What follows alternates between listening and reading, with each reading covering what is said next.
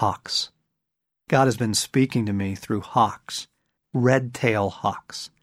A pair of hawks nested at the ranch this summer. I loved to hear their cry. I'd be working on something or other, and suddenly from way up high, I'd hear the call of a hawk, and I'd stop to watch them. It was as though they lifted me out of the mundane, lifted me up, raised not just my gaze, but the gaze of my heart. There was also the hawk that God led me to, up on the bluff when I thought I was looking for shed antlers. Another hawk swooped overhead as S'mores and I were riding one afternoon out in the sage. He was for me a symbol of God's presence, of His freedom and beauty. A symbol of my heart, God said. And then today, God gave me a magnificent hawk perched up on the hill above our house. They only come and rest on that snag this time of year for a week or two as they migrate through in the fall. I felt God move me after our time of prayer and journaling to go outside. And as I did, I felt Him move me to go up or look up. And there was the biggest hawk I have ever seen. I was afraid that he wouldn't stay long enough for me to get the spotting scope, but he did, and far longer than that. I watched him for about 10 minutes. There was a moment when he looked straight down at me, and his eyes almost seemed as if they were the eyes of God, God looking down on me. I asked him what it meant. My love. Remember, the earth is the Lord's and everything in it, Psalm 24:1. God is speaking to us all the time. Sometimes He uses words, other times He uses dreams, and He loves to use the ever-changing, unfolding beauty and drama and presence of His creation. We're in week 3 of a 4-part series on walking with God. This is the Ransomed Heart Podcast, and I'm Alan Arnold. Today we're going into what it looks like to walk with God in the midst of crisis and struggle. How do we have breakthrough when it looks like it's all about to break down? I think you're going to find this fascinating. Here's John Eldredge reading from his book, Walking with God. The accident. When I came to, I was lying face down in blood. I could hear someone speaking. After a moment, I recognized the voice. Stacy was asking, "Are you all right?" Am I all right? My nose is broken, I said, and I think my right wrist is too. I can't tell about the left. I was doing the inventory your brain naturally races through when you've been hurt. I can move my legs and my arms. My head hurts, but I think it's okay. My nose is definitely busted. It feels huge, and there's something wrong with both wrists. I must have gotten thrown. It was Labor Day weekend. The boys were back in the woods building a tree fort, so Stacy and I decided to take a ride. We were headed up through a lovely, though narrow, aspen draw when my horse started acting skittish. I stopped, patted him on the neck. "Everything's okay, buddy." There's an old wood pile in this draw, and sometimes the horses don't like going by it. So, just as I'd done several times in the past month, I sat there to give S'mores time to figure things out. Let him see for himself there wasn't anything waiting to get him in there. Every other time we'd come to this place, he had calmed down in a few moments, and we had walked on through. But not today. S'mores spooked, wheeled on his hindquarters, and took off like a bottle rocket. He's a big horse, more than 16 hands, with long legs, and let me tell you, we were moving fast. Stacy's horse followed suit. I started to come out of the saddle on the initial turn, regained my stirrup, and thought, hey, maybe I'm going to make it. Started trying to slow him down, but the next thing I knew, I was waking up face down in a pool of blood. Stacy was thrown too, bruised, but not badly. I was a mess. But so much adrenaline was pumping through my injured body, I didn't realize how much pain I was in. We had no idea where the nearest emergency room was, and I wasn't sure I needed to go. Stacy started calling neighbors. Should I even go? I asked God. I don't want to go. I hate hospitals. I hate being in need. Maybe it's not too bad. Go, God said. It was a good thing I did. The broken nose wasn't too big of a concern, neither was the fracture in my left wrist. But my right wrist was dislocated, and we were about to find out that it was a pretty serious injury requiring surgery. I would be in a cast for 9 weeks. 6 of those weeks, my left wrist was going to be in a cast too. This was going to change a lot. Now, I know what you're thinking. Did he even ask God about the ride? Is that the lesson of the story? I don't remember if I did, actually. I've struggled a lot trying to sort through what happened that morning. I know that during my morning prayers that day, I had prayed against the thief of joy. I had never done that before. That's suspicious. I know that there was a lot of warfare around the ranch that weekend. I think we might have asked God about the ride, but I know we didn't ask where we should ride. Pause. That's a really important part of listening to God, by the way. Ask the next question. So often we get an answer to the first part of a question, but we fail to ask the second half. We hear, yes, take the job, or yes, sell the house. But then we need to ask, when? Today? Next week? Next year? Don't just get a first impression and then blast ahead. It might have been good for us to ask, where should we ride? But it's a little late for that now. And you can really chase your tail on this sort of thing and get nothing but all tied up in knots. When it comes to crises or events that really upset us, this I have learned. You can have God or you can have understanding. Sometimes you can have both, but if you insist on understanding, it often doesn't come.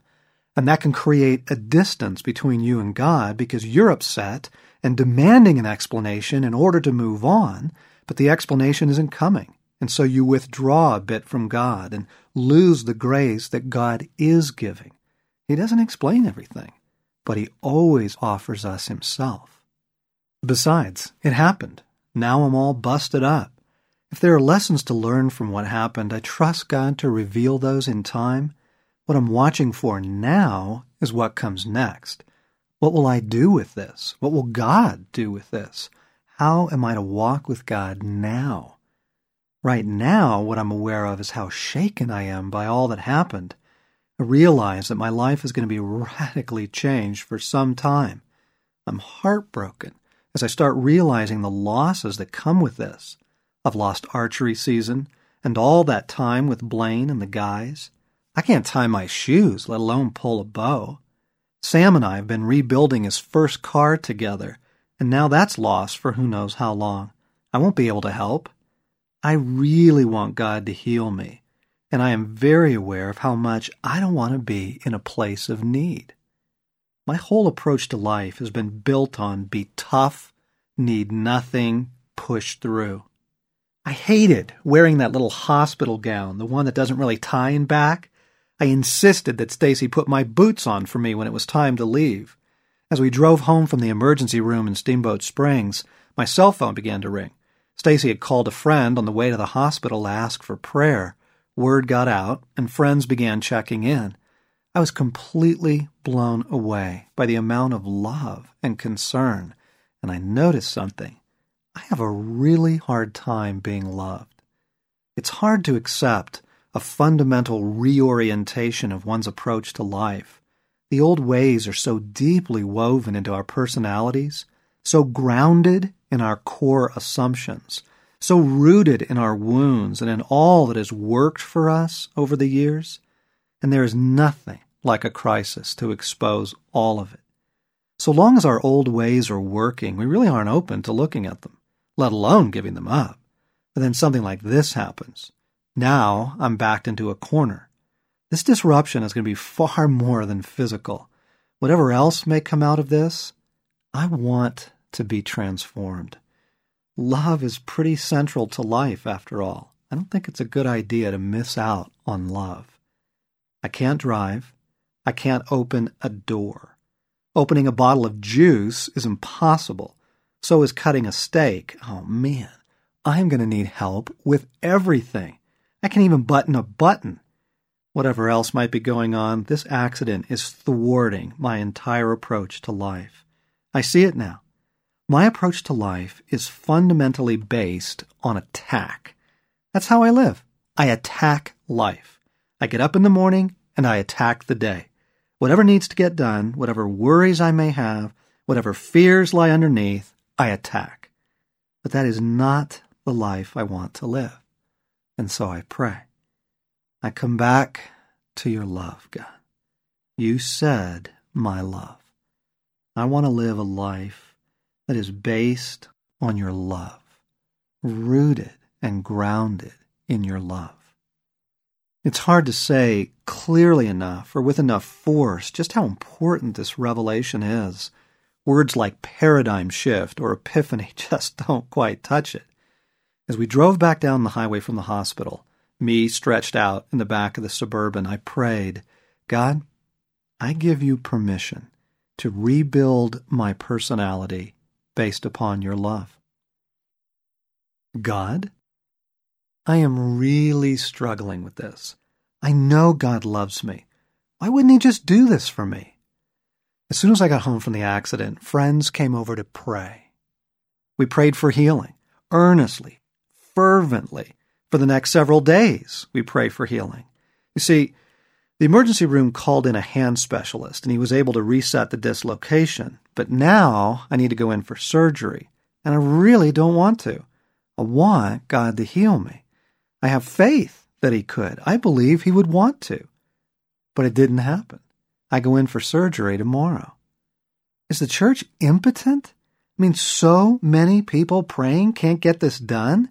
Why is that? Why can't we heal, Jesus? I am really disappointed. I've lost archery season, lost the joy of hunting for this year. I can't get my hand on Sam's car. I'm just really, really disappointed. I wanted God to come through, not just for my heart, but for the hearts of my sons and my wife and so many other people. My healing would have been such an encouragement for their faith. What am I to do with this, Jesus? I know that there are many people hurting way more than I am. But still, I asked you for healing. Jesus, I need your help with this. Come to my heart in this. And all the while, in the midst of struggle, I know I have to be careful. This is the vulnerable moment. This is when agreements seem so reasonable, so inescapable. We have to be careful with our hearts in this very moment when we are struggling deeply. I know I can't give my heart over to anything. Above all else, guard your heart, for it is the wellspring of life. Proverbs 4:23. The spirit of the passage is this. You've got to be really careful what you give your heart over to and of what you let in your heart. In the midst of this struggle, I know I cannot make agreements with anything. Not discouragement, not unbelief, not striving, not resignation. It would be so easy to make a subtle agreement down inside like, why bother? Prayer doesn't really do anything. I don't want to go there. I don't know what all God is doing or why it seems at times that our prayers are impotent, but I know this. The only safe place for my heart is in God. Understanding or not, that is where I have to land. I've been through enough hard things to know that eventually there is light on the other side. In the meantime, I know we can shepherd our hearts. We have to. No agreements. Until God becomes our all. How do we best understand life? I was meeting with a young woman the other day, talking through some hard times in her life. I don't know yet how to make sense of my accident or the fact that both my arms are now in casts, but life goes on, and I have to go to work. So I was meeting with this young woman who was dealing with some distress of her own when she asked me what I thought was the truest way of looking at life. My husband thinks life is just hard. I'm feeling that it's sort of random. We're not really good for each other right now. What do you think? Oh, the beautiful timing of God. I am suddenly aware that someone else is in the room. There's a sort of pregnant expectation in the air. What would I say? What do I believe? God wants us to be happy, I said, but he knows that we cannot be truly happy until we are completely his, and until He is our all.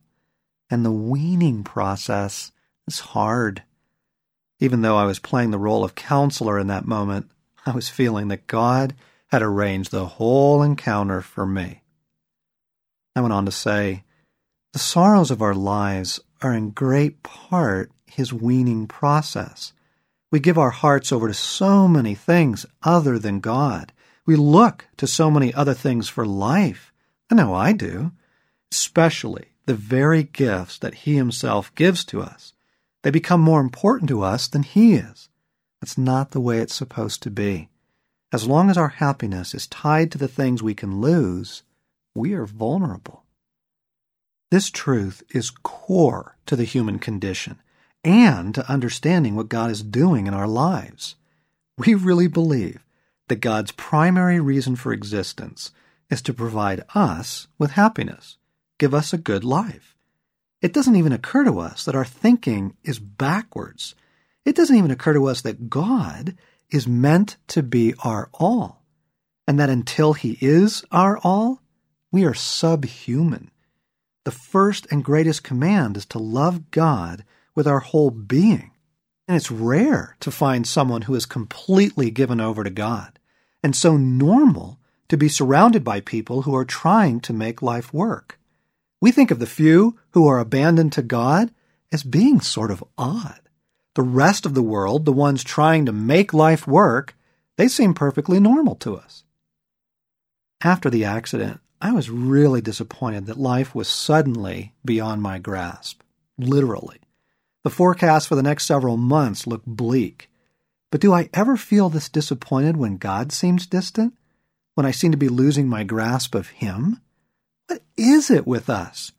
I am just stunned by this propensity I see in myself and in everyone I know, this stubborn inclination to view the world in one and only one way, as the chance to live a happy little life. Now, don't get me wrong. There is so much about the world that is good and beautiful, even though it's fallen. And there is so much good in the life that God gives us. As Paul said, God has richly provided us with everything for our enjoyment. 1 Timothy chapter 6:17. We are created to enjoy life, but we end up worshiping the gift instead of the giver. We seek for life and look to God as our assistant in the endeavor. We are far more upset when things go wrong than we ever are when we aren't close to God. And so God must, from time to time, and sometimes very insistently, disrupt our lives so that we release our grasping of life here and now, usually through pain. God is asking us to let go of the things we love and have given our hearts to so that we can give our hearts even more fully to Him. He thwarts us in our attempts to make life work so that our efforts fail, and we must face the fact that we don't really look to God for life. Our first reaction is usually to get angry with Him, which only serves to make the point. Don't you hear people say, "Why did God let this happen?" Far more than you hear them say, "Why aren't I more fully given over to God?" We see God as a means to an end, rather than the end itself. God is the assistant to our life versus God as our life. We don't see the process of our life as coming to the place where we are fully His and He is our all. And so we are surprised by the course of events. It's not that God doesn't want us to be happy. He does. It's just that He knows that until we are holy, we cannot really be happy. Until God has become our all and we are fully His, we will continue to make idols of the good things He gives us. We're like a child who throws a fit because he cannot have a toy or watch TV. In the moment, he could care less that his mother adores him. His world is out of sorts. He doesn't see that his heart is not in the right place. He needs his mother's love and comfort far more than he needs the thing he's made an idol of. Whatever else might be the reason for our current suffering, we can know this. The Lord your God is testing you to find out whether you love Him with all your heart. and with all your soul. Deuteronomy 13:3.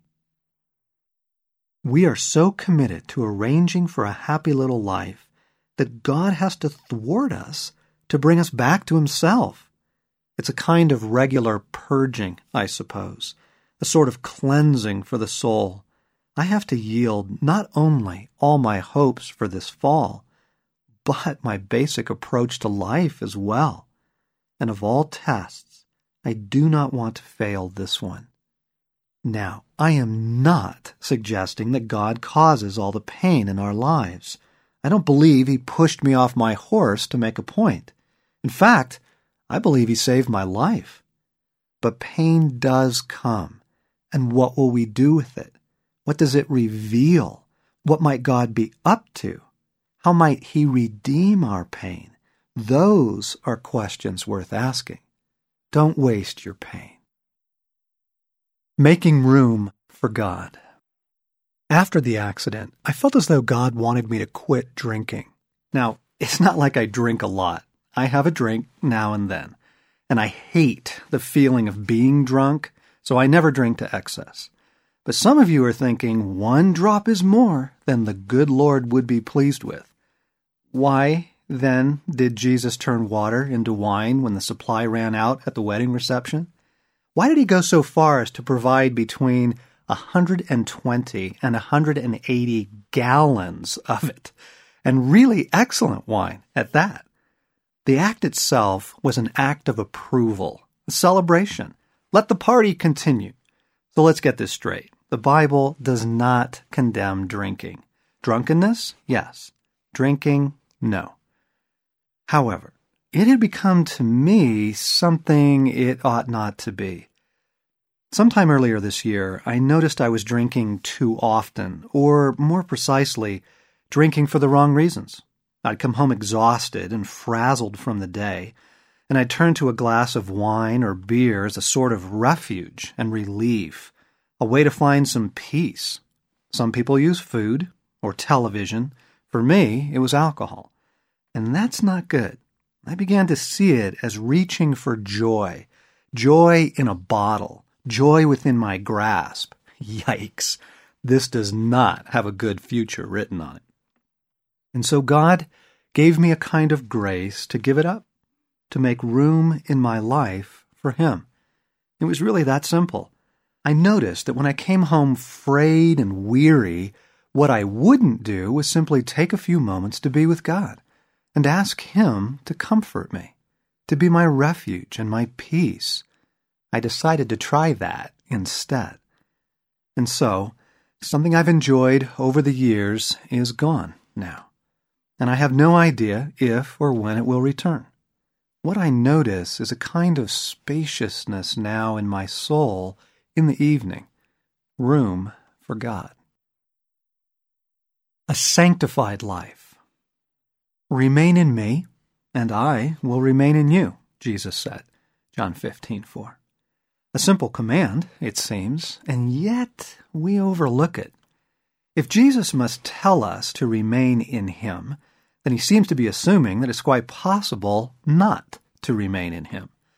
In fact, the common life is a life lived separate from him, and that is a dangerous place to live.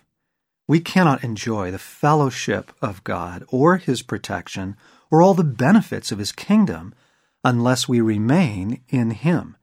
That is, live in him, in our day-to-day lives, vine and branches, shepherd and sheep. Stay close. Stay with me, Jesus is saying. An old saint said to me years ago that the devil doesn't so much care what particular thing he gets us to fall prey to. His primary aim is simply to get us to do something outside of Christ, for then we are vulnerable. I want two things that are mutually opposed. I want to live a nice little life, and I want to play an important role in God's kingdom. And it's in those times that I'm trying to live a nice little life that I make decisions and choices that cause me, in small and subtle ways, to live outside of Jesus. The shepherd is headed in one direction, and I'm headed in another. not to some flagrant sin. That's too easy to recognize. Instead, I'm simply wandering off looking for the pasture I deem best. I don't even think to ask God about it. I do wonder how much this played into my accident. We pray over our horses every time we ride, bringing them under the authority of Jesus Christ and under the kingdom of God. We bind away fear and rebellion and bring the peace of God upon them. And we did pray that morning. But sometimes when I'm praying, I can tell it's not really working. I have a sense that it hasn't broken through yet or hasn't been fully effective. After all, even Elijah didn't get it done in one whack. All this means is that we need to pray some more. Do it again, 7 times if necessary. But sometimes I don't want to pray anymore. I just want to get on with things. I felt like that the morning of the accident. It was a sunny day, and I was tired of praying. I just wanted to go for a ride like any normal person. That is a very dangerous way of thinking. As Christians, we don't get to live a normal life. And accepting that fact in all the details of our lives is what allows us to remain in Jesus. I remember a friend admitting something like this about his family vacation. I don't want to ask God if we're supposed to go to Hawaii this year. I just want to go. And so you can see how the collision of our desire to live a nice little life and our need to remain in Jesus can bring about a sanctification of our will, where all things truly are subjected to Christ. But there's something we need to be honest about. Part of us doesn't really want to hear what God has to say. I know something of this. I don't ask because I don't want to know. If I know what God thinks, then I'm faced with the decision of whether to follow His counsel or not. What was initially just a quandary or a moment of confusion becomes an issue of obedience. I don't want that sort of clarity. Furthermore, I don't want God messing with my approach to life. And so we come back to holiness. To ask is an act of holiness because we are seeking to follow our shepherd, to live by faith in Him. Then we are faced with the choice to obey what we hear, and our holiness is deepened. This nice little life thing is really in the way. More than anything else, this is what causes me to simply wander off on my own looking for greener pastures. I'm thinking about how Jesus said, I don't do anything except what the Father tells me to do. This is what we're after. It requires a desire to live in God and a willingness to subject our wills to His. This is where we are made holy. I'm not describing the abandonment of our desires, that posture of the soul that says, with resignation, just tell me what you want me to do, and I'll do it. That's the easy way out. What I'm describing is a heart that is present and engaged to God, bringing our desires to Him, yet submitting our wills to His, genuinely trusting that what He says is best. That is how we come to learn to remain in Him. We're going to pause there, but we'll be back next week for the conclusion of our Walking with God podcast series. I'm Alan Arnold, and you've been listening to the Ransomed Heart Podcast.